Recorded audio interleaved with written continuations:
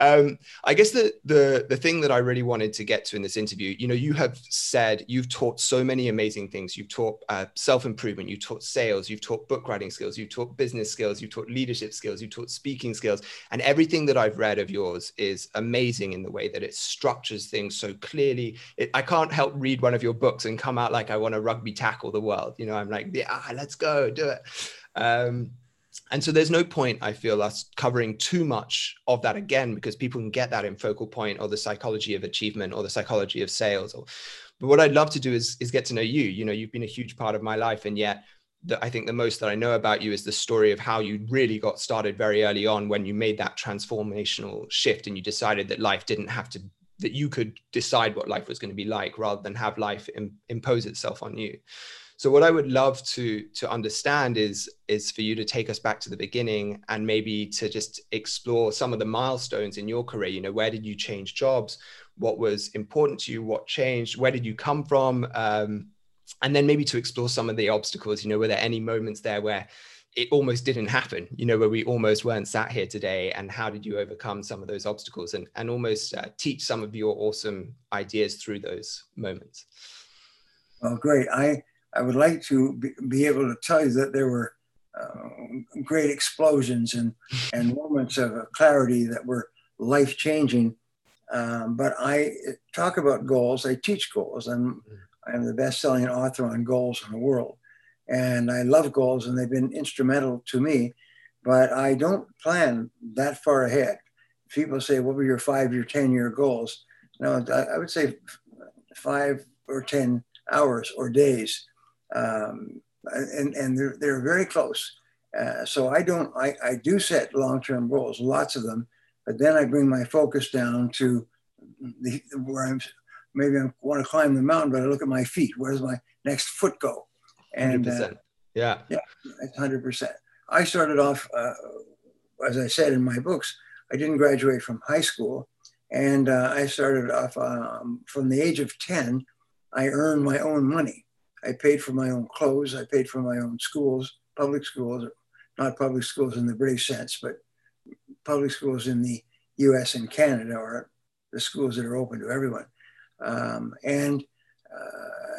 So I just basically survived as I reacted and re-reacted and did what seemed to be the logical thing to do to survive, to keep on moving forward.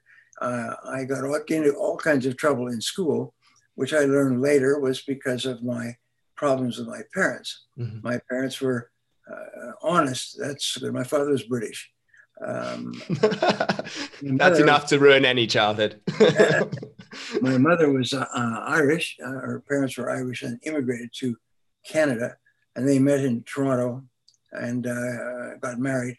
But they were incompetent parents. They didn't know. I don't think my parents ever told me, or any of my children, my brothers, and there's 4 of us all together, myself and 3 brothers. They never told us ever that they loved us. Just never occurred to them, because they basically felt their job was to provide for us. They became pregnant because my mother was intensely Catholic, and they probably didn't believe in birth control. And there was no clarity. My father was not a good provider. He was intelligent. He was well read, but he was not a good provider. My mother was a nurse, so very often she would have to work 2 8-hour shifts and to provide for our family. She would go to work at 7 in the morning, come home at midnight, and be back at the hospital for the 7 to 3 shift and the 3 to 11 shift and so on. And so this is what I saw. And the children were just a pain. So I didn't get anything from that except a resolution later not to do what they did. Yeah. And one of the decisions that I made is when I grew up and had children of my own, I made a decision that I would never, never, never do to my children what my parents did to me. And I didn't. So my children have been raised with a wonderful life. They've never been punished. They've never been criticized. They have never been made to feel anything other than they are wonderful, talented people. And that has turned out to be wonderful because our relationship with our children, all grown, my youngest child's 28, all grown, is phenomenal. We just are the best of friends. The three of them are married with children, and That's awesome. so that's 7 grandchildren altogether. So it's been really good. And my wife comes from a good family, but her family was poor. They had 10 children. You know, Wow. the old joke about the Catholic couple goes to the hospital to have their 10th child, and the doctor says, well, I guess we'll see you in here in another year. And she says, no, no, no. He said, we found out what's causing them. So it was kind of a funny thing. So Barbara had high aspirations when she was young, and she worked really hard, picking up beer bottles and beer cans along the highway and turning them in for refunds. And she went to school, and her father worked overnight as a what would you call it,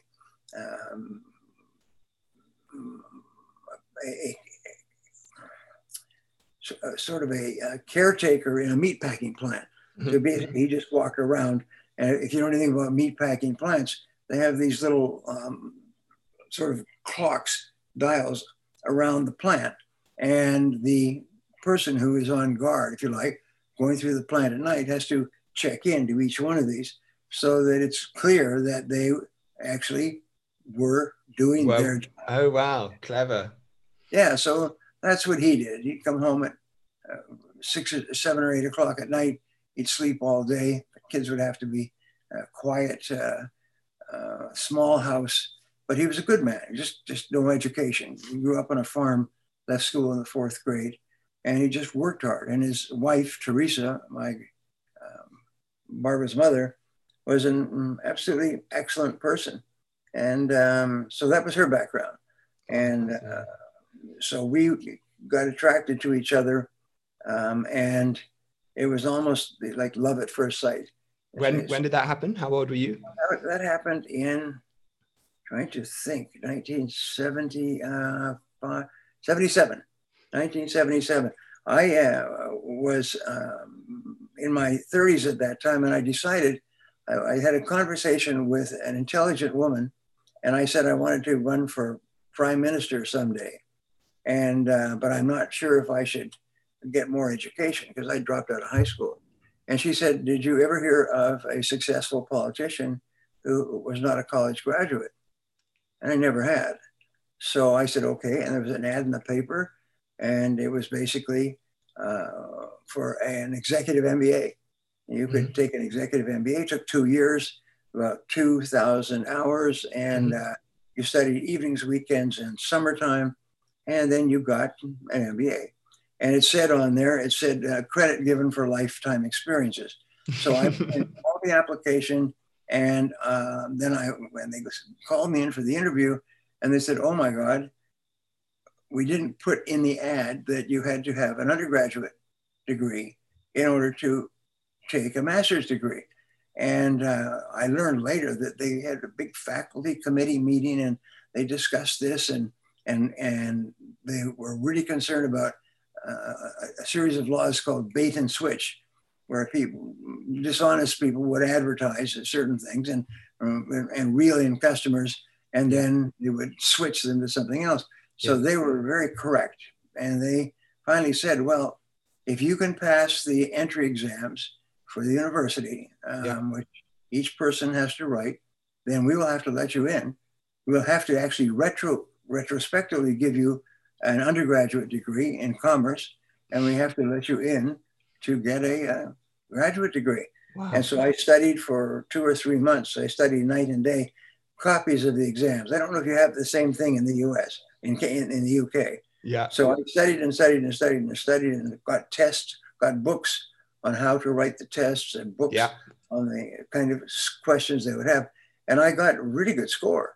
I got basically 99 percentile in reading and literature, and much lower percentile in math. Yeah. but my higher percentile in literature brought up my percentile. So I was off and running. I got a 2-year degree, and I joke with people, my audiences. I say, "How many of you have an MBA or graduated from university?" I said, "Did you learn a damn thing that was any use?" Everybody laughs because you don't. And so I told them that was my experience. But I started off my life just basically surviving. Yeah. And almost everything that I did was a reaction to circumstances.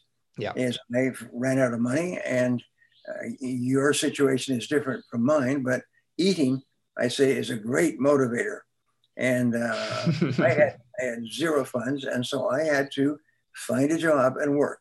Yeah. And I did anything. When I was 23 years old, I was working as an itinerant farm laborer during the harvest. And an itinerant farm laborer is someone who works during the harvest. They have to bring on laborers to bring the harvest in before the first frost. Yeah. So I slept in the farmer's barn. I ate with the farmer's family, and we got out into the fields by first light and just worked all day to get the crop in. Wow. And they paid well. You know, you were working 12-hour days, and the pay was good. And I slept in the barn. And at the end of the harvest, they lay you off. They pay you off and lay you off. And so you have to move on. And when I tell this story, I said, then the only job I could get was knocking on doors, selling. So I got a job. I was traveling, and I was out in Bangkok, and I was in this, what they call travelers sort of club or place where they hang out.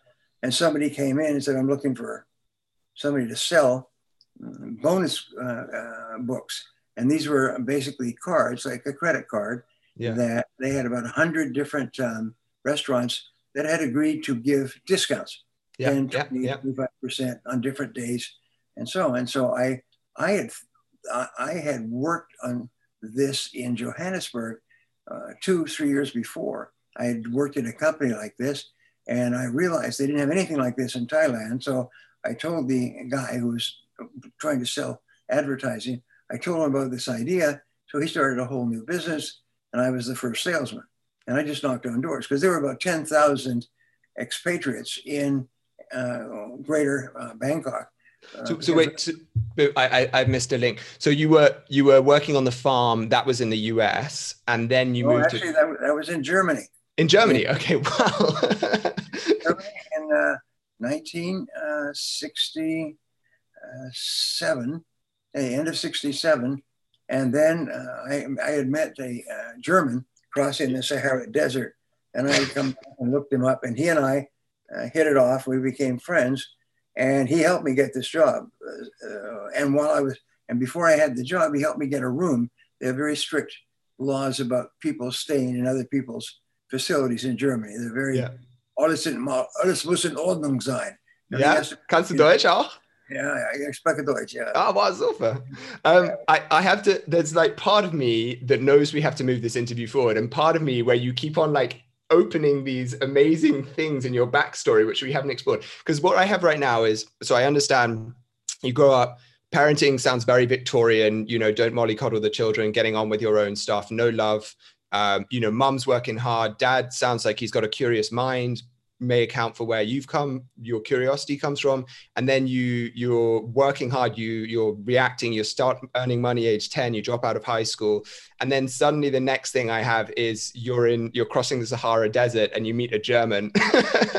and then you're doing the farm in Germany, and then you're in Thailand. And there are so many links that I'd love to, but I mean, it sounds amazing. What were you doing in the Sahara Desert, out of interest? I grew up in Vancouver, British Columbia, and I dropped out of high school, and I got a job in a sawmill, stacking lumber, sometimes all night, the night shift. Wow. And it paid well. It was a unionized job, and it paid well. So I had a small apartment, one of these rental apartments where they rent out 3 different bedrooms to different traveling males, and then they use the living room and the kitchen and the bathroom commonly. And at the end of I got 2 friends, and we were talking about traveling after we finished school, and we said, well, I tell this in my seminars. I say everybody at that time was getting backpacks and going to England or going to Europe to travel around with backpacks. That was the big deal. Many of our friends had done that. They came from much better families. They had lots of money and so on. We didn't have a lot of money, and so we all worked in sawmills. And we decided we would build up our money. This is how we did it. We said, how are we going to get? We need $1,000, which would be 5 or 8 today. We need $1,000. So what we did is we started saving $5 a week each into a common account. In the first month, second month we saved $10 a week, and third month we saved $15 a week. And it took us about 4 months to get to over $1,000. Wow. And with that, I had what they call a junker, an old car. And we got in this junker on a September night and set out and drove all the way across Canada to Montreal to get a job on a ship to work our way across the Atlantic. And we had decided, since everybody else was going to Europe and hitchhike around in Europe, we would do something nobody else was doing. We'd go to Africa. And we had our total knowledge of Africa was 1 page torn out of an atlas that had all of Europe and all of Africa on the same page. And that was our operating plan. And we sent away to different consulates and embassies and travel agencies to get information on Africa. And they all came back, and they were just traveling and staying at fabulous hotels and going on safaris and everything else. And that was of no value to us because we couldn't even afford to stay in one hotel. So we said, now how are we going to get from London down to Gibraltar? And we said, well, we've never heard of anybody riding bicycles across Africa. So we would ride bicycles across Africa, and we would get fit by riding them across Europe. And so we traveled down across at Calais and started riding. We found that my joke in my book is that all the hills are uphill and the wind is constantly in your face. And I said, this seems like a geographical impossibility, but it's true. So we worked our way and rode bicycles and slept on the side of the road. And we felt that riding the bicycles would make us stronger. And then we'd ride bicycles across Africa. And of course, our mental set was riding bicycles in Canada or the UK. And but by the time we got to Gibraltar, we were exhausted. The bikes were shot. And the idea of traveling on bikes across Africa was insane. And so we traded in all our bicycles and the money we had left, and we bought a Land Rover. And we did that because we didn't have any money left. But then we would be forced to figure out how to get to Africa. And so we sat down and we wrote letters. There's a little beach under the big rock of Gibraltar. That's where we camped and lived and slept next to our Land Rover. And we just sent letters to everybody that we knew in the world and begged for money. And we got $50 here and $25 there. And then one friend of Jeff's father from England sent us $300. And $300 was the equivalent of $1,000 at that time. And we almost fainted. I mean, we opened it up, we couldn't believe it. But that was enough to get us across to Gibraltar, to supply with food. And then we started working our way across the Sahara with the Land Rover. And there's much more to it. It's all written in my book, Many Miles to Go. Many miles to go. Okay, that's one I have to pick up.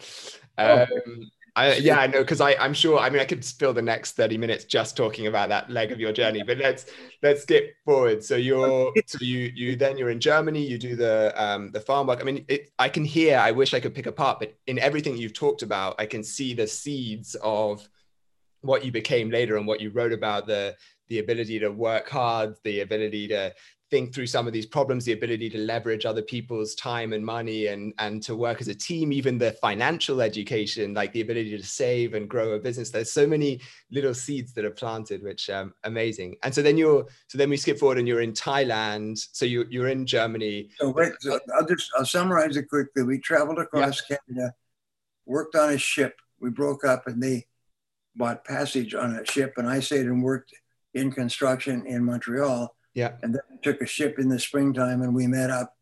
Then we bought bicycles in London. We rode them to Gibraltar, got a Land Rover, and then worked our way across the desert. The Land Rover broke down.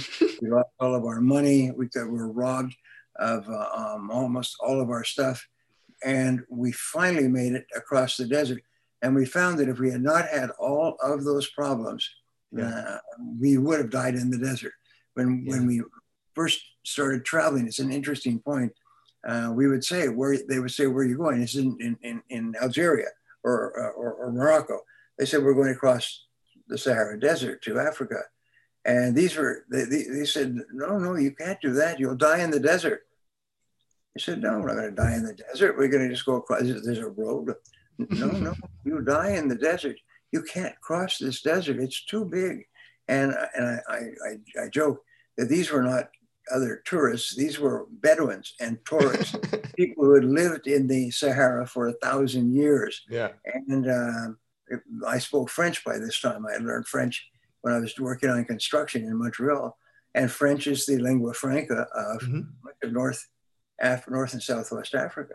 And so I said, you must be kidding. And so we would continue our travel from village to town.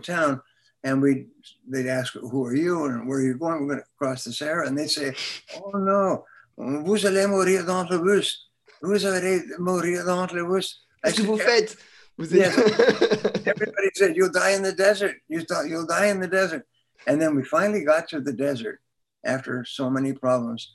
And then we realized why they were telling us that, because if we had not had breakdowns and problems and setbacks and everything else, we would have died in the desert. Yeah. And in crossing the desert, you don't get a second chance. And 1,300 people that died in the desert, going off with our idea, I would just jump in and work our way across. And so we worked our way down. It's a long story to Johannesburg. I stayed there for a year. Jeff, my partner, there were three of us. One of us left us in Algeria. Jeff left me in Johannesburg.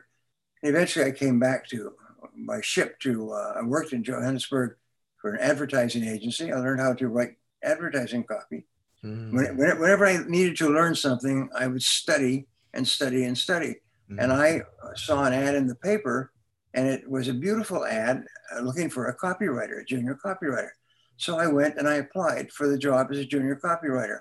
And the gentleman was a very nice man, very professional, sort of British university graduate. And after we had just talked about the job, I remember he said, why are you here? He said, why are you taking up my time? He said, you have no education. You have no background in writing, correspondence, business work, nothing. Why? I said, and he said, well, you're welcome. Thank you for coming in, but there's no possibility of your working for us. It's a small company. So I said, well, what do I need to do differently? He said, well, you need to learn what copy is. I didn't know what copy was. And copy is advertising, the things you write. And so I went down to the library and I checked out a book on how to write copy. And I read the book. I was working as a junior trainee for a department store chain. It's called OK Bazaars. It was the biggest chain in Southern Africa. And so I would just take all my time. I would just read and study copyright.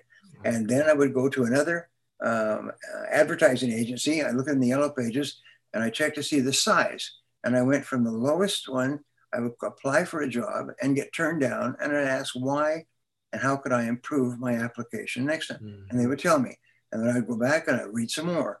And then I'd go back, and next week I'd go back and apply for another job. And finally, I worked my way all the way up to the second biggest advertising agency in Africa. And they hired me. They hired me as a junior copywriter because by this time I could write copy tests, I could do everything else. And the day that I was going to start, I got a phone call and they said, we're sorry, the person who was going to leave has changed their mind and they're going to stay, so we have to withdraw the job offer. However, we're so impressed with your copy test that we've recommended you to some friends of ours at a company called Lindsay Smithers, which is the #1 biggest advertising agency in Africa. And they would very much like to meet with you. And I met with them, and they hired me to work as a junior copywriter and to get basically writing advertising for newspapers, radio, television, magazines, and so on, supervised. So I became very, very good at writing copy. And copy is basically words. It's a sales on paper. It's word you. Anyway, so then, and it's not just words. It's not it. What I love about copy is writing clearly means thinking clearly. So you have to think clearly, but to write compelling copy, you have to understand the people who you're writing for. And so it's an exercise, incredible exercise in psychology and understanding your own psychology.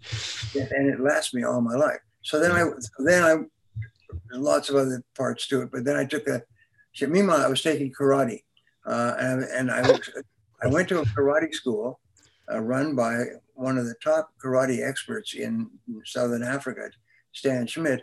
But I told him I didn't have any money, which I didn't, but I wanted, and I had started taking karate in Montreal, but could I take lessons anyway? And he said sympathy on me, and he said, okay, you can come to my school without paying.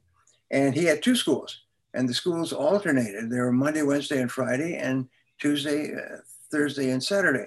And so I went to both schools. And then they had two classes each afternoon, evening. And I began attending. You're supposed to go either one school or the other, one class per day, 3 days a week. Well, I ended up going 6 days and two classes a day for 6 months. And I got a black belt in karate, which requires an enormous amount of determination. Plus, it enables you to be fast on your feet. Plus, it gives you a lot of confidence. And then I entered in the national championships and came in third. Which was anyway. So then I just to pause. So I want to go back because I think it's important for me to keep track of this, to tie all these threads together. So you have this burning desire not to make the same mistakes as your parents, and to keep doing things and to see the world and all this stuff. And then you go out and you start, it's almost you not only have this drive that's sort of driving you behind there, but you also have this, you're kind of burning all your bridges behind you, no money, no stuff. So that's forcing you to get through.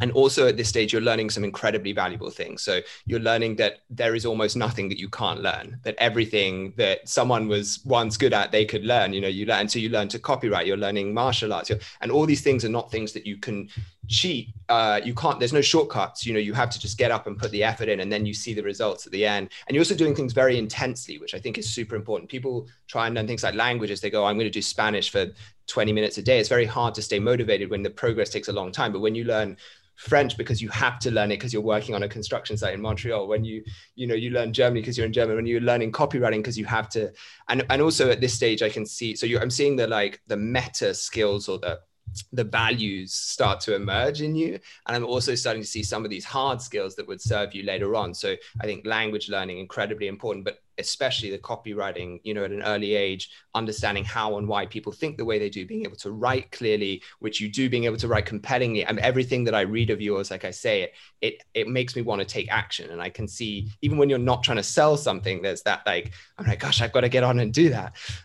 So I'm starting to see that coming through. And then with the martial arts, there's obviously a lot of, combined with the psychology, there's a lot of internal work that goes on there as well, with sort of working out what you're capable of, what you're not, waking up every day, constantly getting beaten up and coming back and things like that. So I just wanted to, I think, so we're at that point. I just wanted to capture some of those threads because there's a lot of great stuff in there.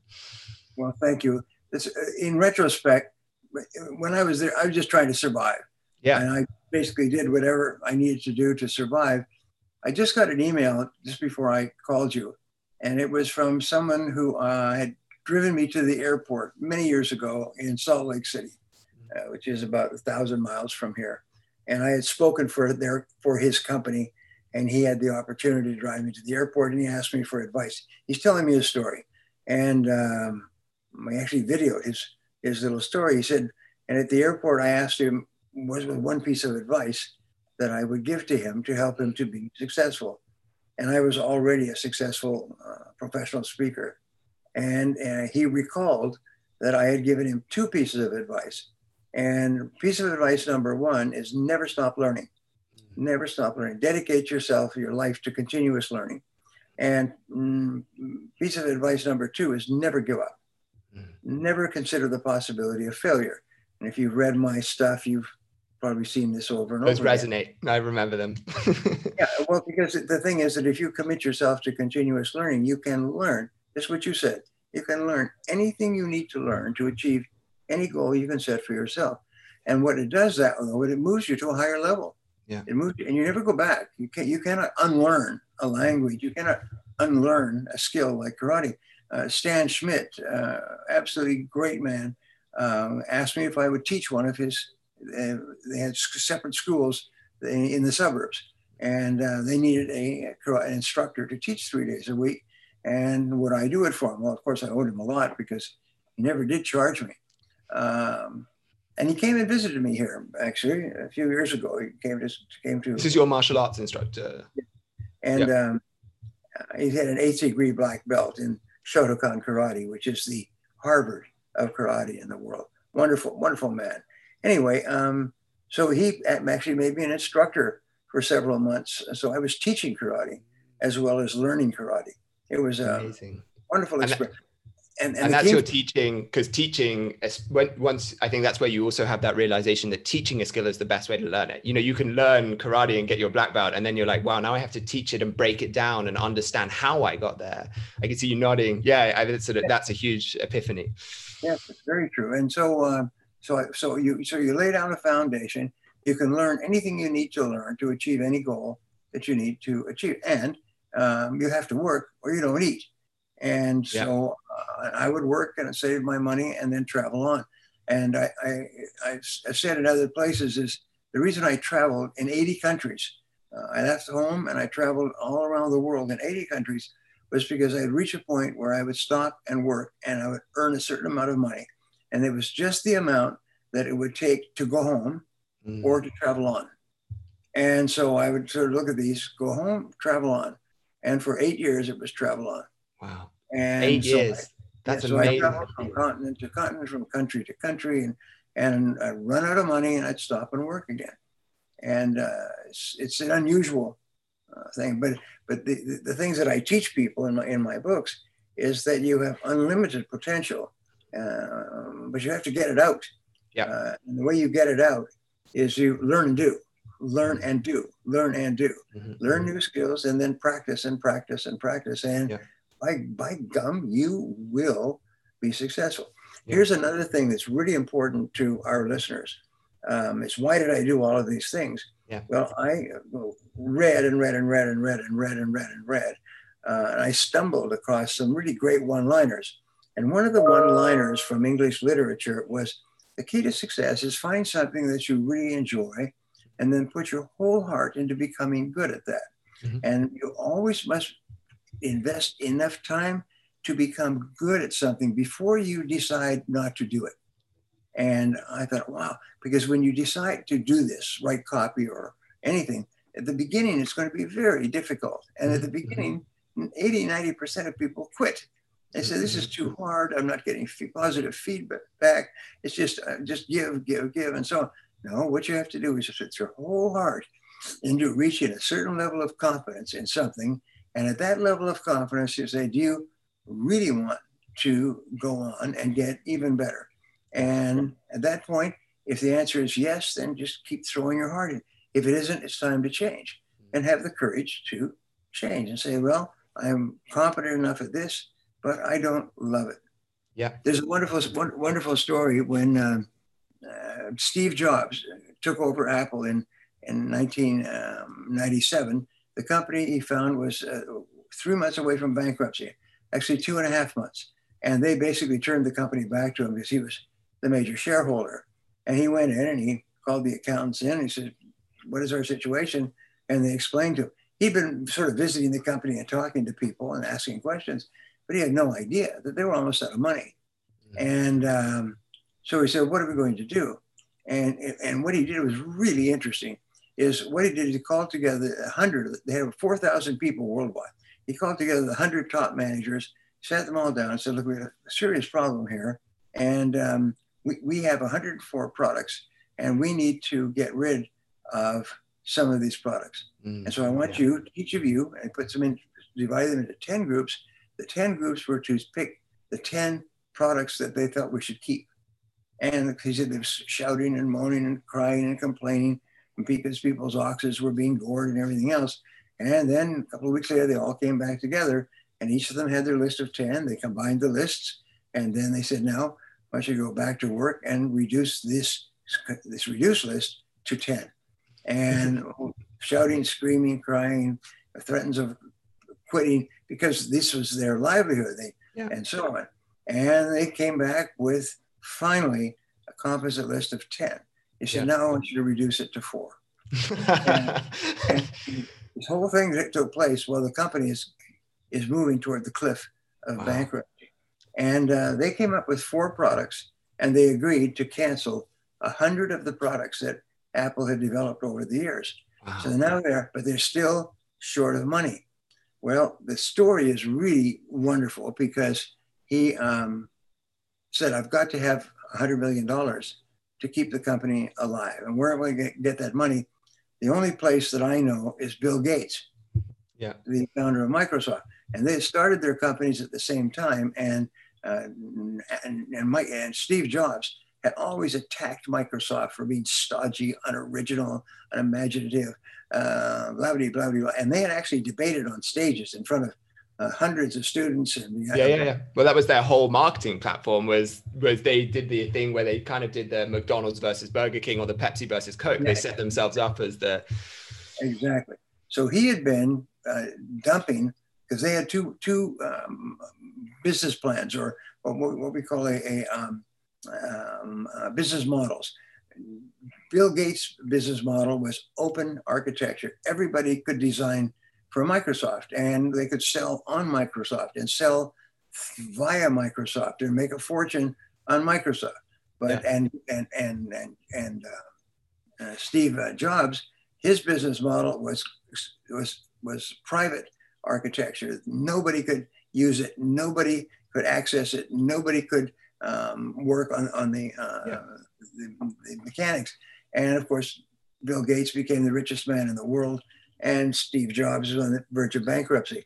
So he phoned up. I love this story. He phoned up Bill Gates, and he said, Bill, and he has been attacking and insulting Bill Gates for 15, 20 years.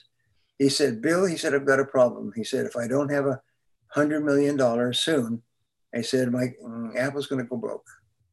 And he said, and I know you have lots of money. I need to borrow $100 million from you. And Bill Gates said, Steve, he said, Apple is too important a company to go broke.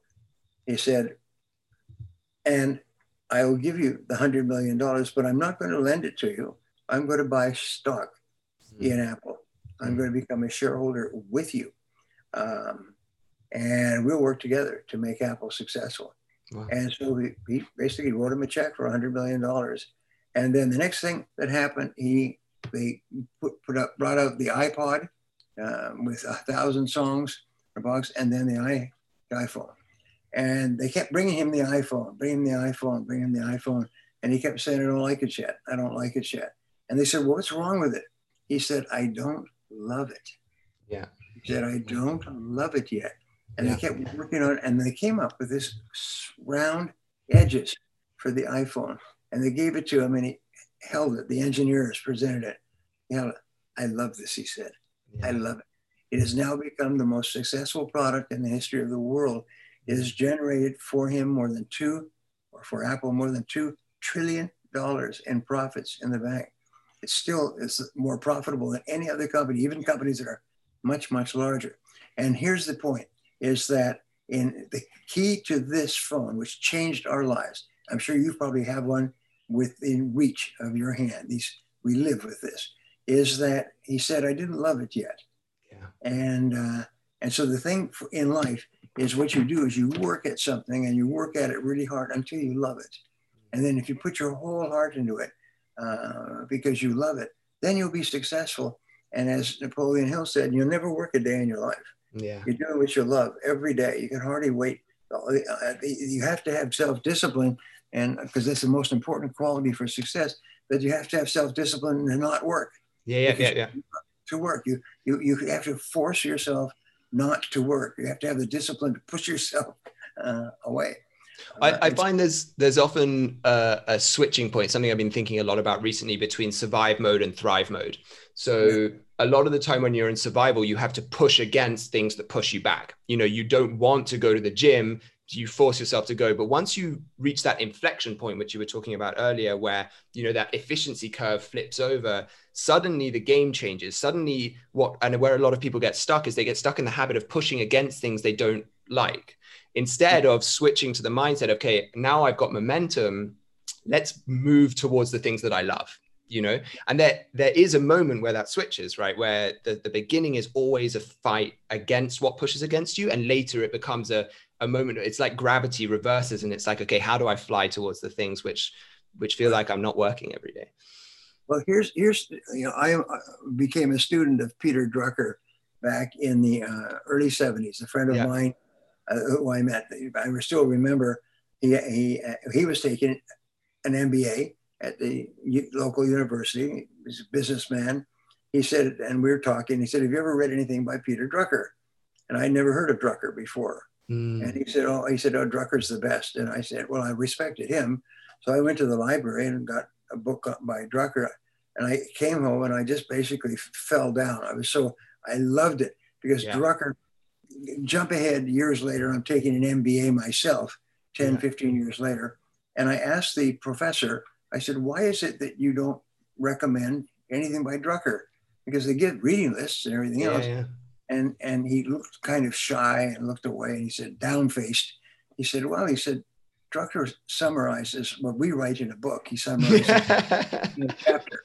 And so we don't want our students reading Drucker, because the comparison is so awful. And that's true. You read a little bit of Drucker, and then you can read book after book after book, and it doesn't improve on Drucker. So here's Brian, I think you have succeeded in doing much the same thing. I whenever I read one of your books, you cover succinctly and beautifully in a section what I then, because I spend a lot of time reading and summarizing books, and, you know, you write about habits, and I'm like, wow, he's just said exactly what is said in, you know, Atomic Habits and The Power of Habit and all these things.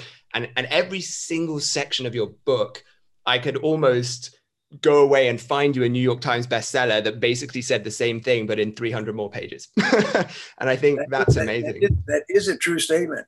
That's interesting, because I've noticed that, and people point out to me that the person who has 200 or 300 pages saying what I summarize. If you want to write a New York Times bestseller, basically just read one of Brian's books and pick a paragraph or a little section that hasn't been a New York Times bestseller yet and pitch it to an agency. The reason I mentioned Drucker is because Drucker has a whole series of little one-liners. One of his one-liners was that it takes 7 years to be successful in a new business. And he explains that it takes the first 2 years to learn how to survive, to actually generate more revenue than it's costing you to stay alive. And so that, and Forbes had a study on this. They said if every startup is a race against time, and it's like a plane diving toward the earth, and your job is to pull back on that stick and pull it out of the dive so that you're actually earning more money than it's costing you to stay alive, and you start to turn it around. It takes 2 more years to pay back what you lost or borrowed in the first 2 years, and then it takes 3 more years. 3 more years to profit. And so it's 2, 4, 7, 2, 4, 7, 2, 4, 7. And I heard other people, when I started speaking, they said it takes 7 years to become a successful speaker. And I had been speaking for about 4 years at that time, and I was struggling really hard. And I said, no damn way, it's not going to take me 7 years. And she was the president of the National Speakers Association, and she was right. It took 7 years. So the reason I say this is that many people think, well, I'll start a business and then I'll be rich. No, you're going to start a business and you're going to become really, really, really good at what you're doing, offering a product or service that people really, really want and are willing to pay for. And 99% of business startups fail because they miss one of those two things. Is they don't have a product that people want, or they don't have a product that is better than anything else that people can get. the differentiating factors and so on. So I've taught hundreds of thousands of business owners all over the world. I put together, after decades out of university, I put together a 2-day MBA, which I give to hundreds, sometimes 1,000 people. And it's all with workbooks, exercises, overhead projector charts, and so on. And I just walk people through the critical requirements for business success. And then later, about 4 or 5 years later, I developed a graduate program called Business Model Reinvention. And this is a whole nother, as we say, a whole nother area. It's that we find that because of the incredible turmoil today, that 80% of companies are working with obsolete business models. Yeah. And your business model, I say equal, is your profit model. It's how you generate profits. And according to Harvard, they did a whole year on this in 1913, is that 80% of companies, including the biggest companies in the world, are using obsolete or partially obsolete business models. And so when I work with companies, I say, what is your business model? Because what Harvard found is that most company owners or company presidents don't know what their business model is.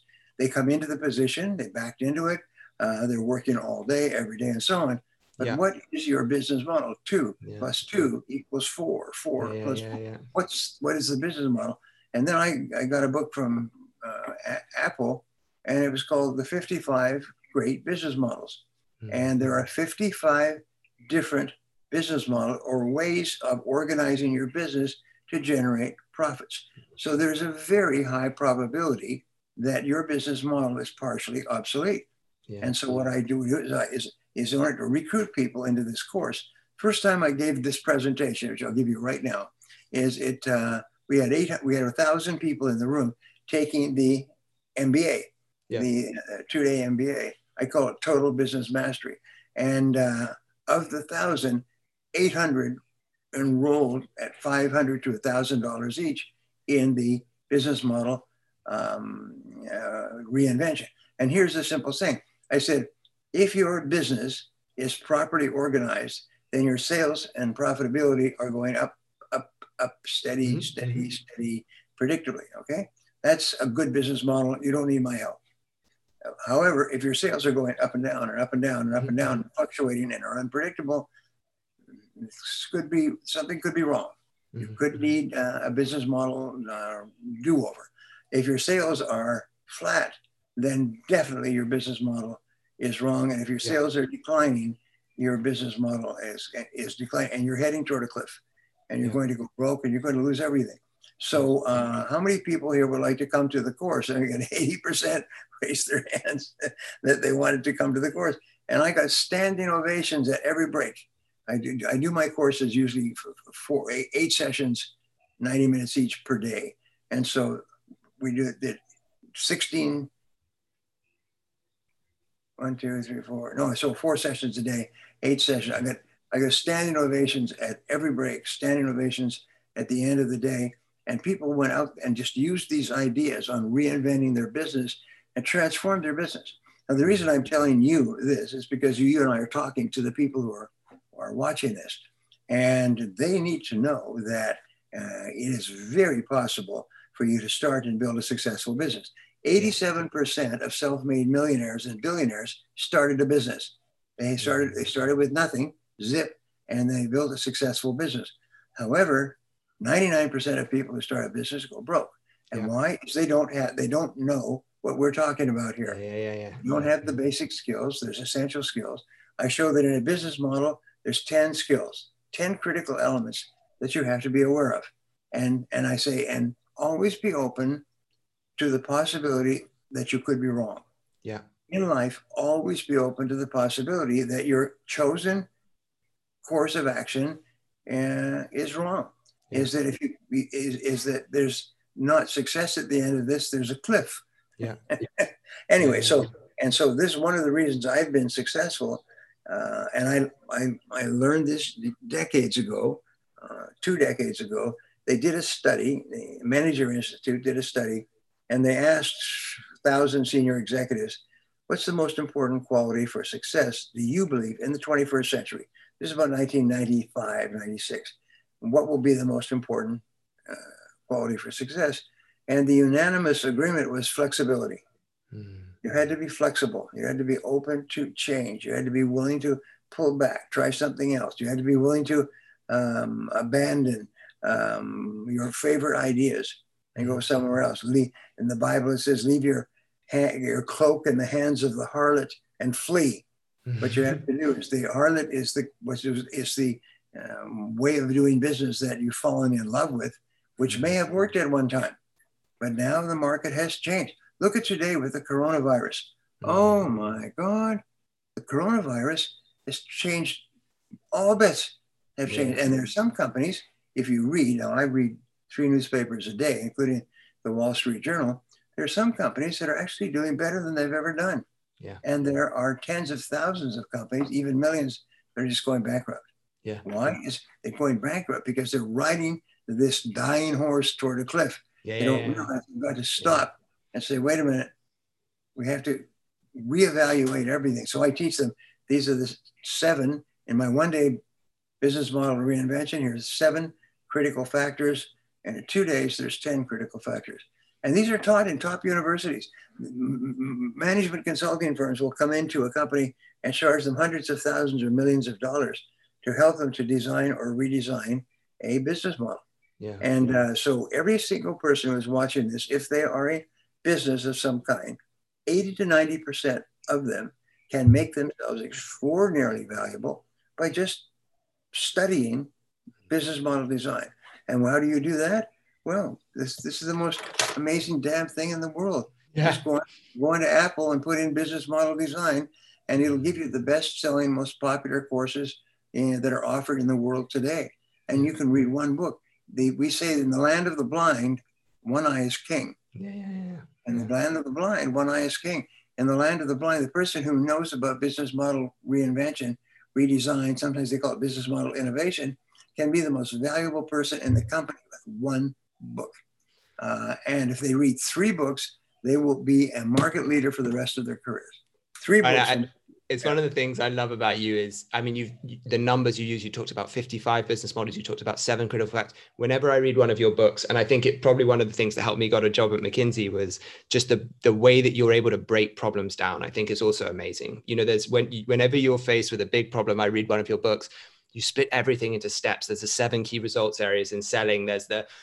I'm sure the business models is one part of a larger framework that you have, and this ability to break big problems down into small problems and then work out which of those small problems, where does the X go, as you say, in focal point on each of those small problems, you know, which is the most important. So many of us, we approach these big problems, we approach life, we think of life as this big problem, you know, and we're like, how do we solve this problem? But if you break it into small pieces, and like you said, if you break the goals down into the long-term goals, and then what are you going to do next week, and what are you going to do tomorrow, then suddenly all of those big goals become small goals. And I think it's a huge amount. We could have a whole new conversation about changing business models, because I see a lot of this on the forefront of e-commerce, especially in the internet. I work with and around constantly entrepreneurs who are making 7, 8 figures by themselves with no office premises, totally remote companies. And these are the businesses that are the ones that are growing, that are heading towards the cliff, but just have no idea how to respond to it. So I think that I honestly, we could talk for hours. I wish I could talk to you for hours and hours, but I know we're at the end of our time.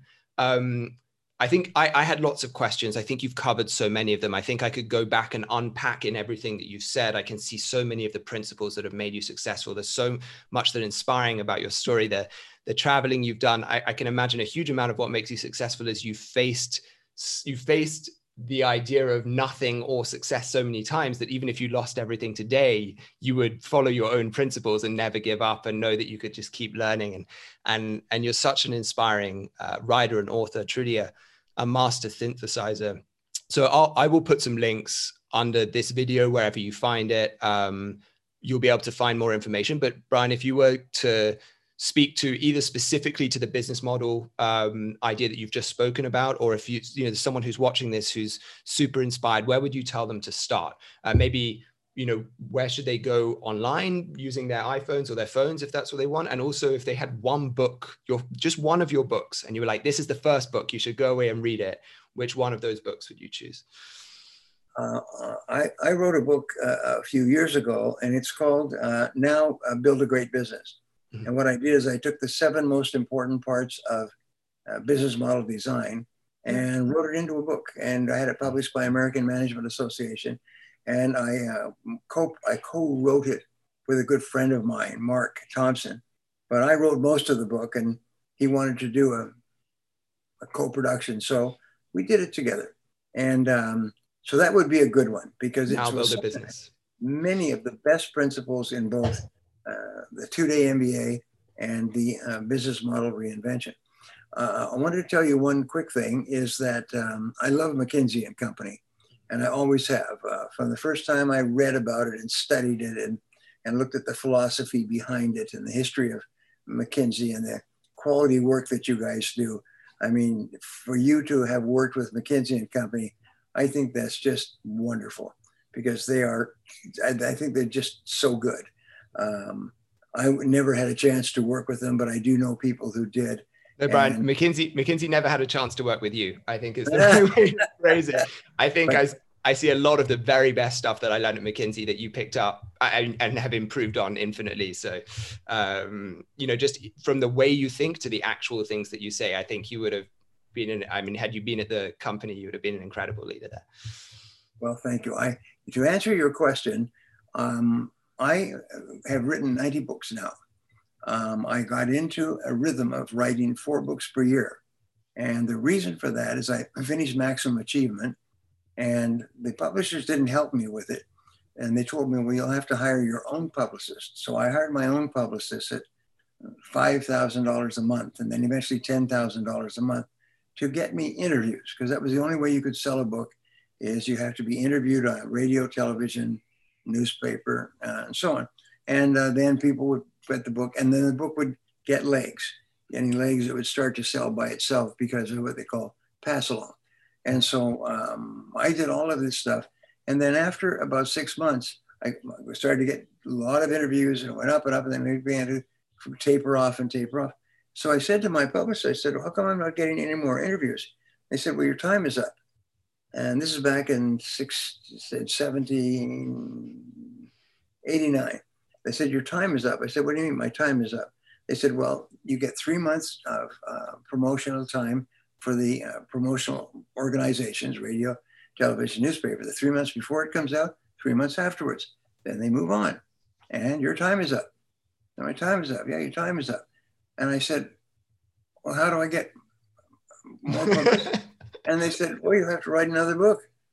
Well, I had been producing audio programs, and each of the audio programs, originally I could do them just spontaneously, but I did so many that I had to write out a script and then record them in Nightingale Conant Studios.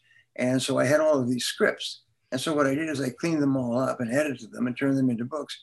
And I just said, well, if that's what it takes, then I'm going to write a book every 3 months. And they said, nobody's ever written a book every 3 months. I'm going to write a book every 3 months. I'm going to take all the knowledge that I have, and I'm going to accumulate other knowledge, and I'm going to take all these scripts from the audio programs. And I wrote 4 books a year for 26 years.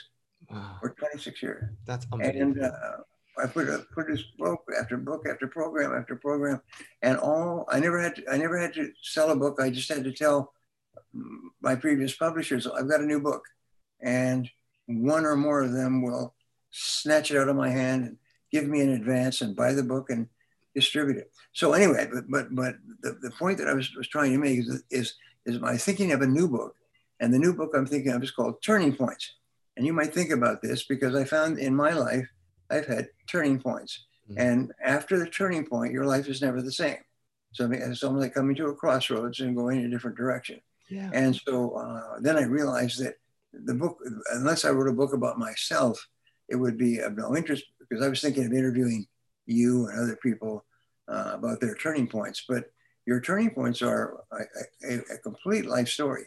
So anyway, so I said, what are my turning points?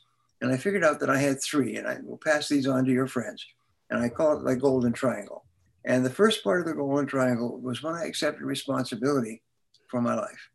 In fact, I just looking at something that just came out, a newsletter that's being produced, where they said, Brian, here's how Brian changed his life when he accepted responsibility. So I was 21 years old, working on construction, living in a one-room apartment. And I realized that if I didn't change, nothing would ever change. So at that time, late at night, freezing winter outside, I made a decision that I am responsible for my own life. Nobody else.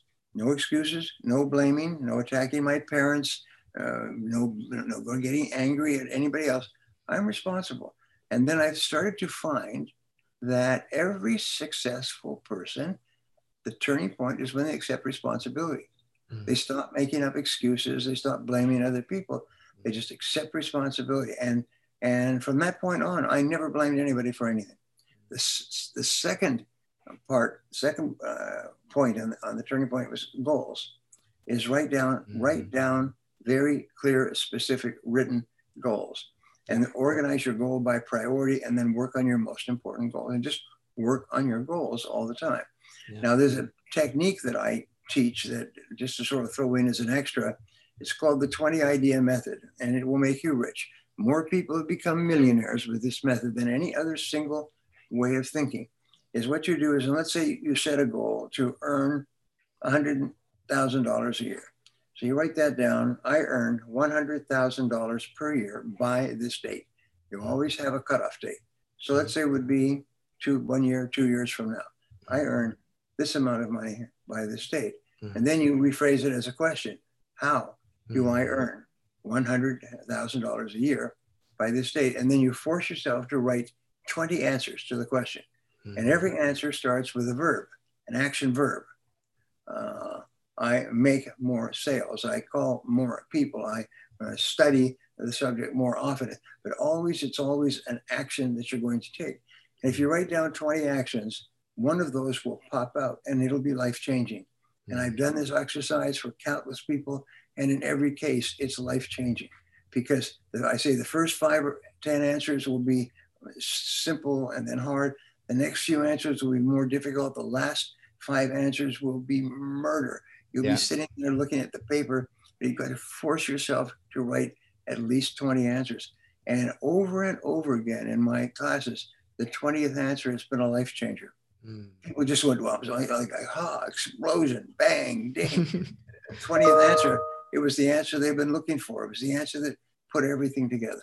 So to write a list of your goals and ask, if I could achieve all of these goals, which one, and if I could achieve any one of these goals within 24 hours, which one goal would have the greatest positive impact on my life? Yeah. And put a circle around your number one goal. And then you go to a separate piece of paper. How can I achieve this goal by this date? And write down 20 answers. So that's the second part. And the third part is continuous learning.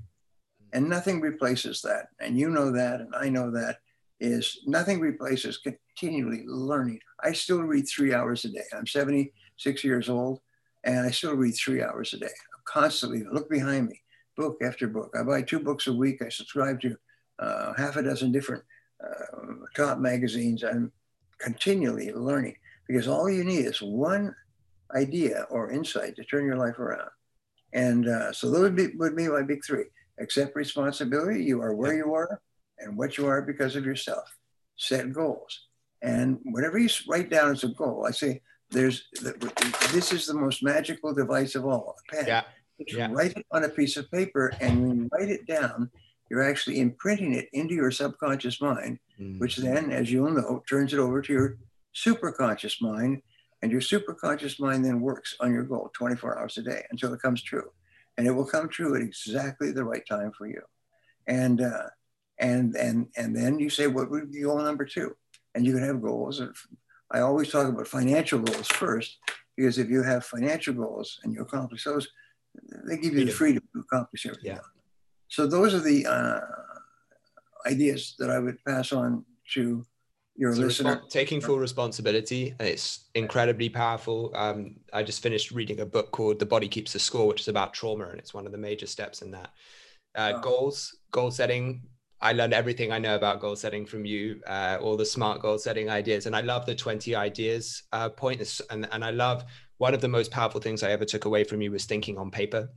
The idea of getting stuff out of your head and writing it down is just magical to, even when I work with people to work out what their goals are, often they write what they, we do a vision for their health in their life or their relationships. They write it down and they look at what they've written down. They're like, wow, that doesn't inspire me at all. Sometimes writing it down is it's like clearing away the assumptions that you never really faced and seeing them in front of you. So responsibility, goals, and the 20 ideas idea, and then continuous learning. And I love that you read 3 hours a day. Reading is the most, I always say to people go, oh, I need mentorship, I need teachers, things like that. I'm like, if I sat down with you as we are now and said, Brian, can you teach me the most important ideas that you've acquired in your life? The first thing you would say is, well, I spent a lot of time synthesizing those in books. So go away and read my books. And then it's interesting that I just get an email today, and this guy is obviously very successful. He said, you changed my whole life. He said, with your 2 recommendations as I let you off at the airport. It's continuous learning and never give up. Never give up. And so success, we say, is not easy. It's hard. It's very hard, but it's extremely possible. Yeah. Wow. Brian, I mean, as much as I know we've already gone 20 minutes over, and I'm very conscious of your time, and I know you're conscious of, I think that's an amazing place though to finish the interview. I think just wonderful messages, take responsibility, write goals, continuous learning. And if you had to add one, I know it's not a triangle, but maybe you could put a dot in the middle or a circle around, is this idea of never giving up. Never giving those up. Things, to constantly be working at those things. They're very powerful for people to take away. And thank you for sharing. I owe you because you showed me how to turn up the volume. I had no idea. I'm looking at it here now. Wow. All of this stuff. I've been looking at this for years. I never realized I could control it. It's amazing. One of my favorite things at McKinsey was sitting down. I used to teach the Excel modeling, the worksheets, all the data analysis to the other analysts. And I used to sit with these CEOs and CFOs who I would just in awe of, amazed. And I would take their data and put it into a graph, and they would go, this is the most amazing person ever. How have you done these things? And I thought, this is my niche. This is where I can thrive in the, so there we go. A small thing, but yeah, thank you very much. Thank you for being so generous with sharing your history as well. I mean, I could dive into there, and there's so much gold, and yeah, I think it's been absolutely fascinating. So thank you for your time. Well, it's been a pleasure. I wish we could talk longer. Yeah, well, anytime. I mean, if you want to just drop me a call, I'm happy to chat about anything. If you ever have any technical issues, you know where I am. Just drop me an email. I'll trade one technical tip for another hour of your time any day of the week. Bye-bye. Bye. Take care, Brian. Bye.